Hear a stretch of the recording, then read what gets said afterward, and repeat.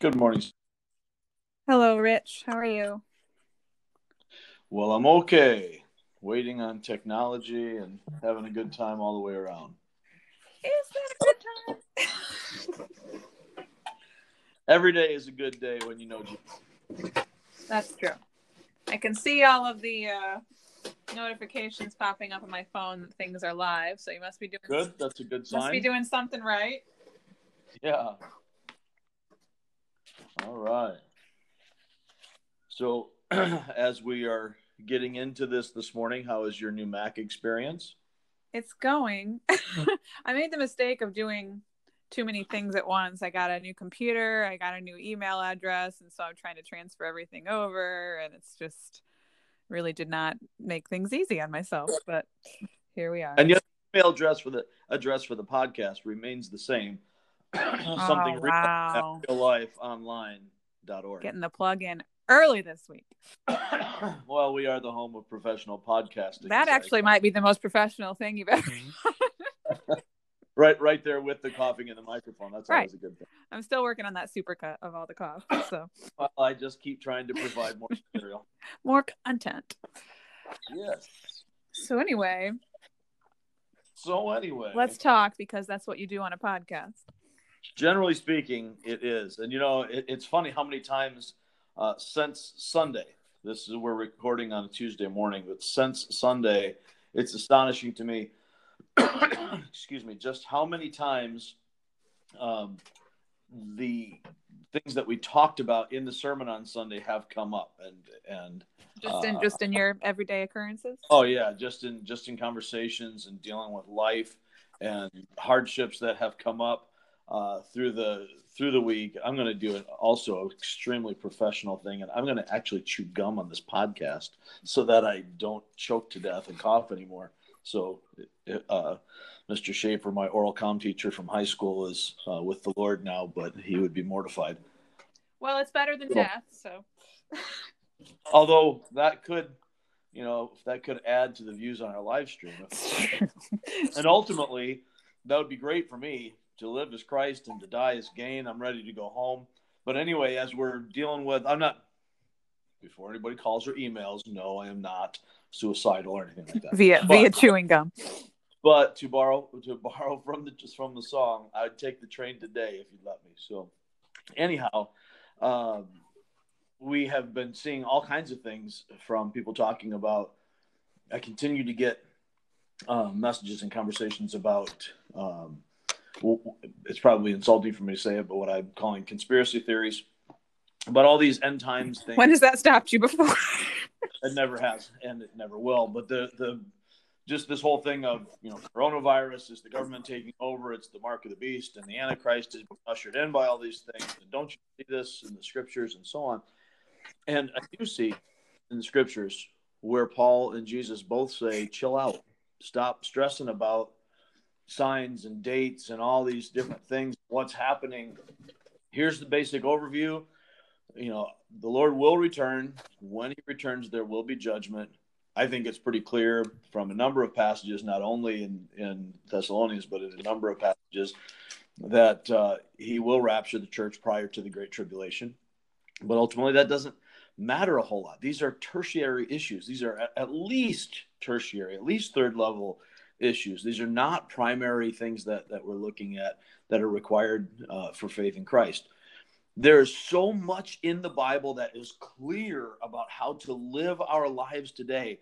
And ultimately, everything that Jesus said about the end times and everything that Paul said about the end times, and even I think ultimately the revelation that the Lord gives to John in the book of Revelation, everything that we see is to expressly give us confidence that God knows what he's doing and is in control of all things, and to give us encouragement and motivation and even warning to live for Christ now, not to keep on, let's look at, how this government is part of a vast Illuminati and blah, blah, blah.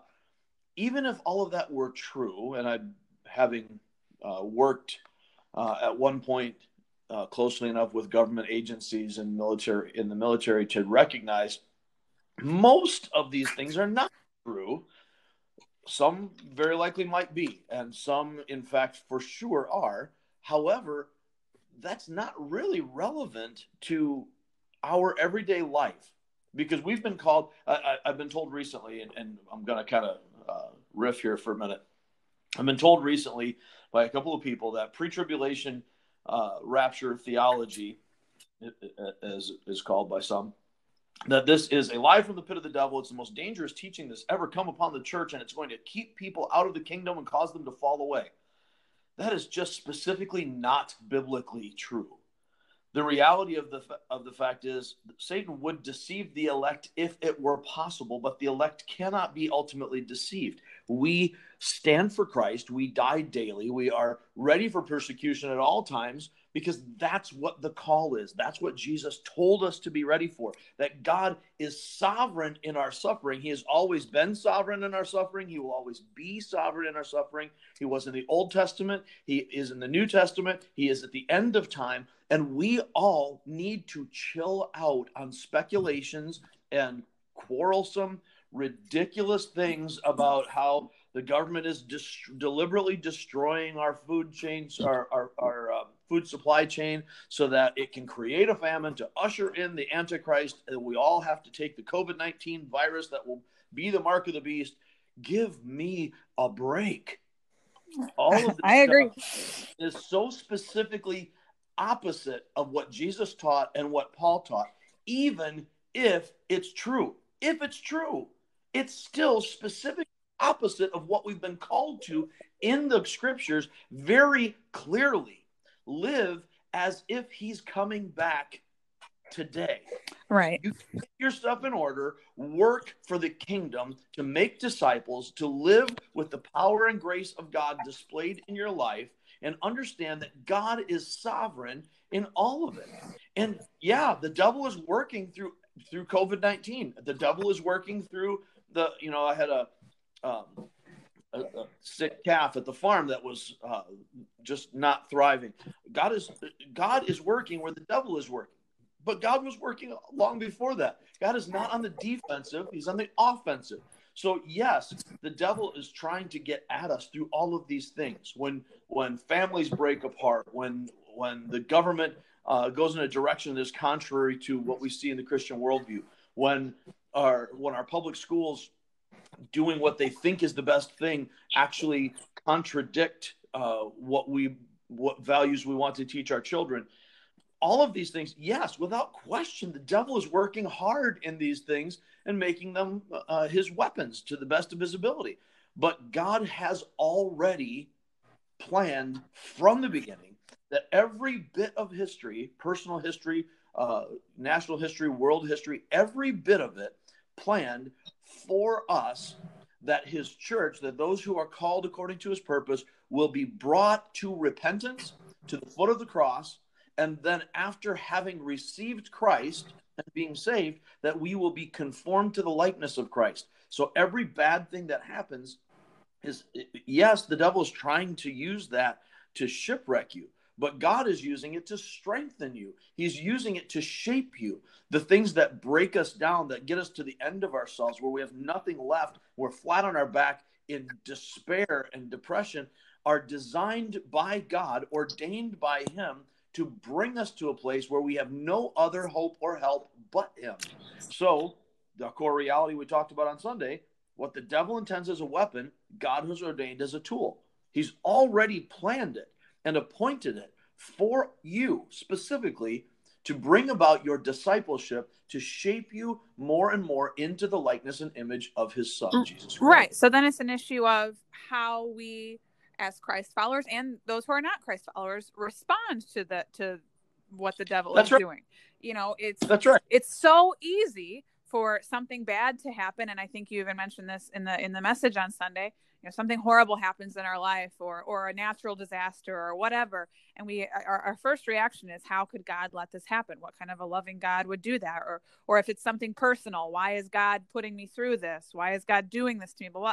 And it feels much easier in the moment to just want to fall away from your belief, from your faith, from you're giving everything to God. You want to take it into your own hands because you think that it will be like, I can do this, I can get through this.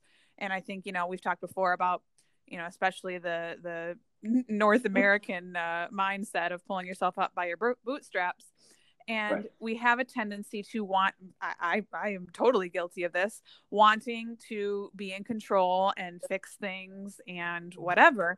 And when times are hard, it becomes even easier to do that. Absolutely. And the devil likes to keep us on that pendulum. We talk about that a lot, the swinging back and forth from the prideful independence that I can do it. It's my own strength. It's my own understanding, my own education, my own ability to be wise. And we can spin that a lot of different ways and, say that it's our humility to study Aristotle and so on. No, it's the idea that there is a strength in some form of humanity. Well, look at how popular, self-help books are. Right. Absolutely. So we swing from that end of the spectrum where we are, whether we recognize it or not as such, we are pridefully independent of God. We want to be able to do it our own way. Like the toddler who is growing, yes, but, doesn't want help. Let me do it. And that's great. I know how that goes. Yes, you would. Or the teenager who is just so determined to stand on their own 2 feet, or the 20-something, or the 30-something, or the divorced woman, or the man who has had a certain job his whole life and now suddenly it changes. And we want so desperately to prove that we can do it ourselves. And that's so contrary to the humility that we're called to. And the other side of that, the other swing of that pendulum, is the devil takes us so far the other way that we don't work at it. God gives us a brain and he calls us to effort. And so we're like, well, it's all God's grace, so I don't have to live right. Or God's going to take care of me, so I don't have to worry about being diligent and hardworking and excellent in my job or having a job. Right. And so one of the things that has always been and always will be a mark of a true reading of Scripture, of a true disciple, is balance. One of the things that has always drawn me to Pastor Chuck Swindoll, as I've been listening to Chuck Swindoll since I was a kid, so in the 70s when he first started on the radio back in 78, 79, something like that. I've been listening to him ever since, for forever. Mm-hmm. And one of the things that he has consistently taught, which has influenced me, but also has affirmed for me the trustworthiness of that ministry, is a passionate, fanatical, if you will, commitment to balance. To say, not always in the Old Testament, not always in the New Testament, not always on this topic or that topic, but always radically committed to God's word in its entirety, in the wholeness of it. And then when we apply that in our lives, not in such a fanatically literal way that we lose the context or we lose the genre of the particular passage of Scripture. Considering we have a book made of 66 books, which has a variety of genres from poetry and apocalyptic literature to legal documents. We have so much in there. And when we start to lose that sense of balance, then we lose the reality of who God is. And we lose the picture of what God has been doing, is doing, and will be doing from beginning to end. And that's what God reveals to us in the Word. So, to circle back to what we were talking about in God's surprising sovereignty and suffering, the picture of God's sovereignty is inescapable through the Scriptures. I mean, you can't get away from the fact that he is the King of all kings. He is the Lord of all lords. He's the master of everything. Not only did he create everything, but he holds all authority over everything and has given all authority to the Son. But, just in skipping through, I left so many scriptures out that I wanted to use on Sunday, and a couple of obvious ones to me. One of the biggest ones really was Jeremiah 29, specifically verse 11, that I think we use out of context a lot of the time. Well, I know we do, as an inspirational thing. But really what it is a call. It's a call to Israel to be comfortable, or to Judah, to be comfortable in God's sovereignty, knowing that God, in his loving authority, his just his being God, in his loving, compassionate commitment to us, he sovereignly introduces things that in the moment are bad, and he sovereignly uses people who are actually opposed to him, those who would be God's own enemies, to do God's work. Just like we're seeing in Acts 8, what the devil intends as a weapon, God has ordained as a tool. So in Jeremiah 29, God has spoken through the prophet to tell his people, I will send you for 70 years into exile in Babylon. And after 70 years, the appointed time for Babylon is through, then I will bring you back. And when I bring you back, then you will seek me, and you will find me when you seek me with all your heart. And you can rest assured in this. You can be comfortable and confident because, as 2011 so famously says, I know the plans that I have for you. Right now, that involves going to Babylon, being in exile. Don't listen to the prophets who tell you, oh, God loves you. He's bringing you back. He's got this wonderful plan. You can live your best life now here in Babylon. And God's going to deliver you. And you can just, you don't have to give in to these. So you really need to recognize that I know the plans that I have for you, and my plans for you, even in exile, are always good. They're always plans for your prosperity, not necessarily the prosperity that you have in mind. Right. I'm going to just pour out blessings to you and give you everything you want. That's what bad parents do to spoiled children. God is not a bad parent. God is a perfectly loving, perfectly wise, perfectly able parent who says, my children need to be holy more than they need to be happy. And when they learn to be holy and to be content in me, then they will find unceasing, unsurpassable happiness, this joy that overwhelms the circumstances rather than being dependent upon them. So that's what God's telling his people in Jeremiah 29. I didn't even bring that up on Sunday, but it's through the entire scripture from beginning to end. You can't escape it. Yeah, I think you used the analogy on Sunday of teaching a child to ride a bicycle and letting go at some point. And, they might fall, but through that they learn, and they get back up and they keep going, and then eventually they're not going to ever learn how to ride a bike if you're holding onto the seat right the whole time. Very true.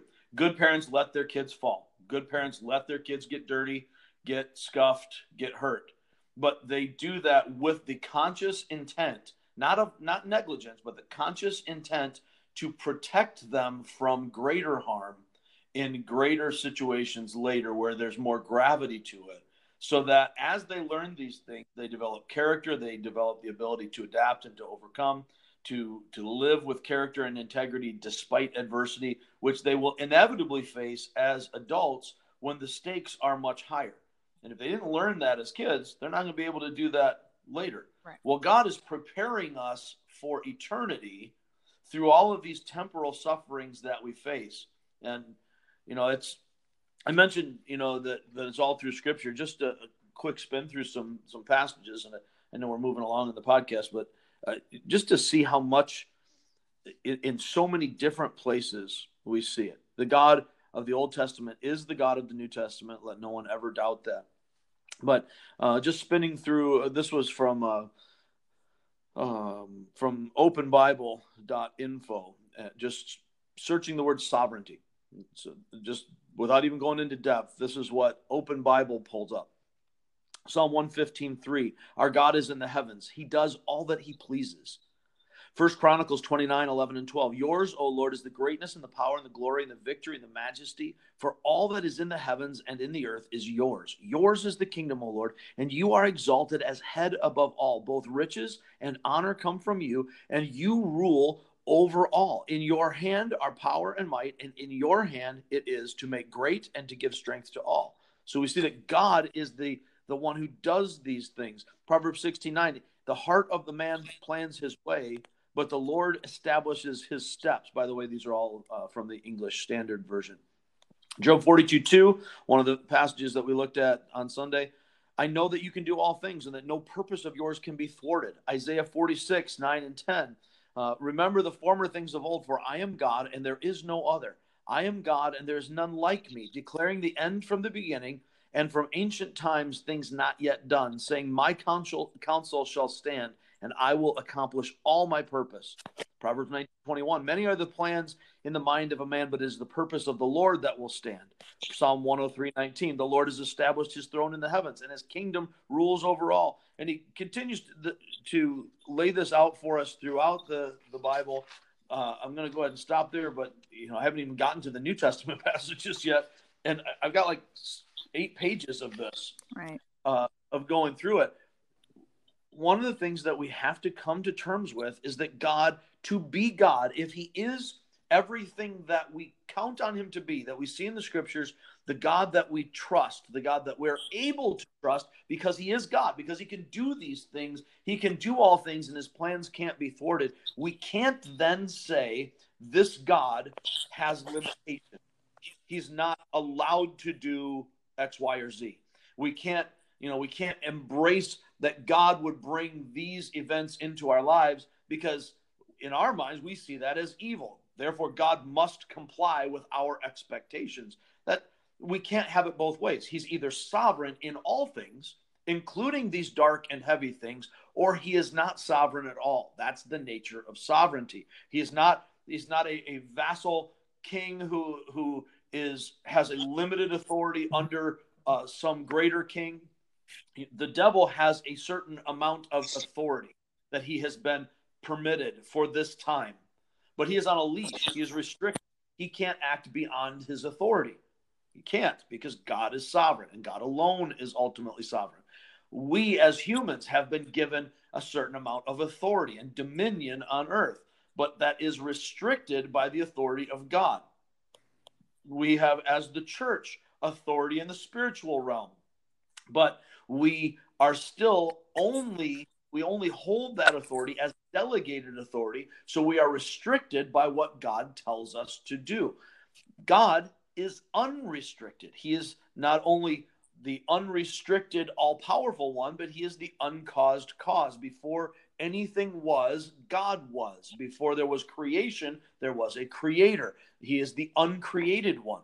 So everything in existence, everything that is conceptual in our minds, all derives from the personality, nature, character of God himself.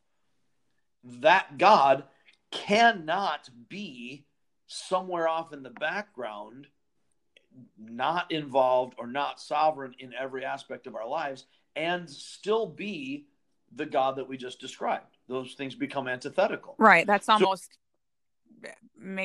personifying him. Like he can't, it's very easy for us to think of God as a person, right, instead of a spiritual being, and when you do that, you put limitations on him because people are limited. Well, as comic book people, whether you're talking about a DC universe or a Marvel universe. I am talking about a DC universe. Of course, because of your limited scope. Whoa. But for those of us who are able to see beyond that, and I believe that in time and with maturity and years, that the Holy Spirit will make that clear to you. Anyhow, as we are looking at it, whether you're talking about DC or Marvel or probably just about any other comic company, that the approach that they have is you have to keep coming up with bigger heroes, bigger villains, right? So, and the bigger the hero, you got to have a bigger villain to be able to threaten that hero. So one of the struggles with Superman, who has, long been one of my favorites, back, it's especially interesting. He's DC. He is, yes. The difference between us is I love both All universes. right. So anyhow, the struggle that DC had with Superman was he was too powerful, right? He was invulnerable. So they had to keep coming up with new ways for Superman to be defeated. Pretty tough to defeat the invulnerable. But they kept coming up with these beings in both of these universes that were referred to as omnipotent. Well, that becomes a problem because if you're omnipotent, there is no scenario where you can lose or even be in question. You can't even be in jeopardy because you are all powerful. And there can only be one omnipotent being, one all powerful being, or if there are two, then you become subject to one another's power, and then neither of you are all powerful. If you don't have the power to overcome another power, then you're not all powerful. So God is not like those comic book things that are, you mentioned that personification, where we create these heroes, these gods in our own image. That's what comic book writers do. They basically, not for worship purposes, but for fiction purposes, they create these essentially. Well, even here's your Marvel reference for the day. It's Thor. He's a god, right? Right. So yes. There you go for an example. And women. Yeah. But he has weaknesses. He can be defeated. He's not omnipotent, you know. Right. So they create these comic book gods that are similar to the pantheon of the Roman and Greek gods. And so when we see those types of things, they are gods created in humanity's image. So they have limitations. They're subject to judgment by others. But the God of the universe, the one true living God, is not subject to anyone or anything. Good and evil are defined by his character. They do not stand in judgment of his character. They derive from his character. Therefore, what God does is inherently good. What God condemns is inherently evil. Because God does it, God endorses it, or God condemns it. As God does these things, endorses these things, commands or condemns these things, he is the definition of what is good and righteous and true and just and all that we consider to be virtuous. It all finds itself in him. So therefore, if God allows suffering into our lives, then if the God of the Bible is true, and obviously we purport that he is, we stand on this, then Romans 8:28 saying, we know that in all things God works for the good of those who love him, who have been called according to his purpose. We could do an entirely, we could probably do a series of podcasts just on what we're talking about today, because we haven't even scratched the surface yet. Right. Probably because I'm ranting too much. But when we see that God has those that he loves specially, he loves the world, he loves his created beings, he loves those who are created in his image, all of us, but he has a special love for his family, for his children, which was expressed in the Old Testament through Israel and is expressed today through the Church of Jesus Christ.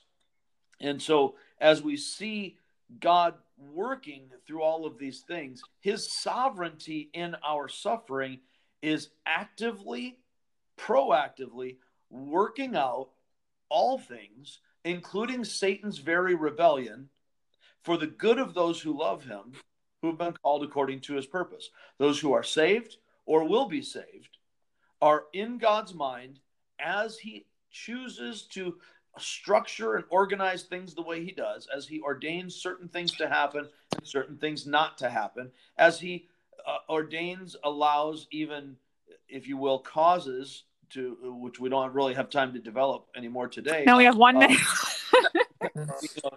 He does all of those things to bring about the good, the ultimate good of those who belong to him, which is the ultimate glory of God.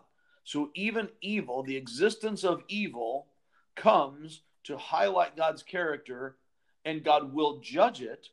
We looked at Isaiah 45 and the call of Cyrus before he was ever around and on the scene, where God was going to use, he had used, Habakkuk's big gripe with God is that he uses ungodly Babylon to judge his own people. How dare you? How could you do that? He doesn't say how dare you, but that's kind of the tenor. And so God says, look, I don't have to explain myself, but wait for it. This will happen. As I said, it will happen. It will go where it needs to go. I will do things that you wouldn't believe that people had told you. Right. So you just trust me. So in Isaiah 45, God then does the opposite side of that. Having used evil Babylon to judge his people, now he will use Cyrus, this king who is not yet king, who will one day be king, who God here mentions by name and says, he will not acknowledge me. This is not a king who's going to serve me. He's not going to be my king, and yet he will serve my purposes, and he will restore, he will bring my people back. And he's going to do it not because of profit, not because of a monetary drive, but because I've called him to do it, and I'm going to make this happen. So God uses things that we could not even begin to picture, the things that are evil or appear at least to be evil or have evil intent of their own.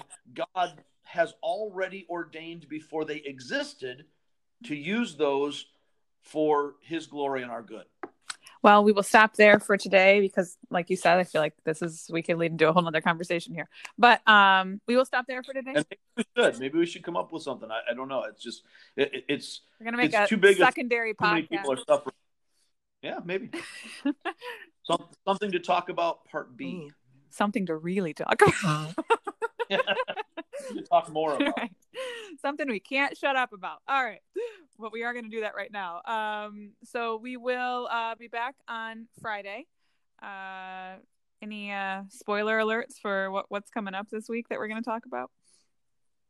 Well, with all that God has been doing in the book of Acts and the fantastic, wonderful, amazing growth of the church, and then the persecution that comes and leads to the spreading of it, we see a variety of different scenarios where the gospel is spread and people respond to it. And in the rest of Acts chapter 8, we can see the continued story of Philip spreading the gospel, and we see a couple of different pictures of conversion, of two different responses to the gospel. One in Simon the sorcerer, and another in the Ethiopian eunuch. And so as we go through that, we'll take a look at these two different, kind of a tale of two responses. All righty. So be sure to check back on Friday for that.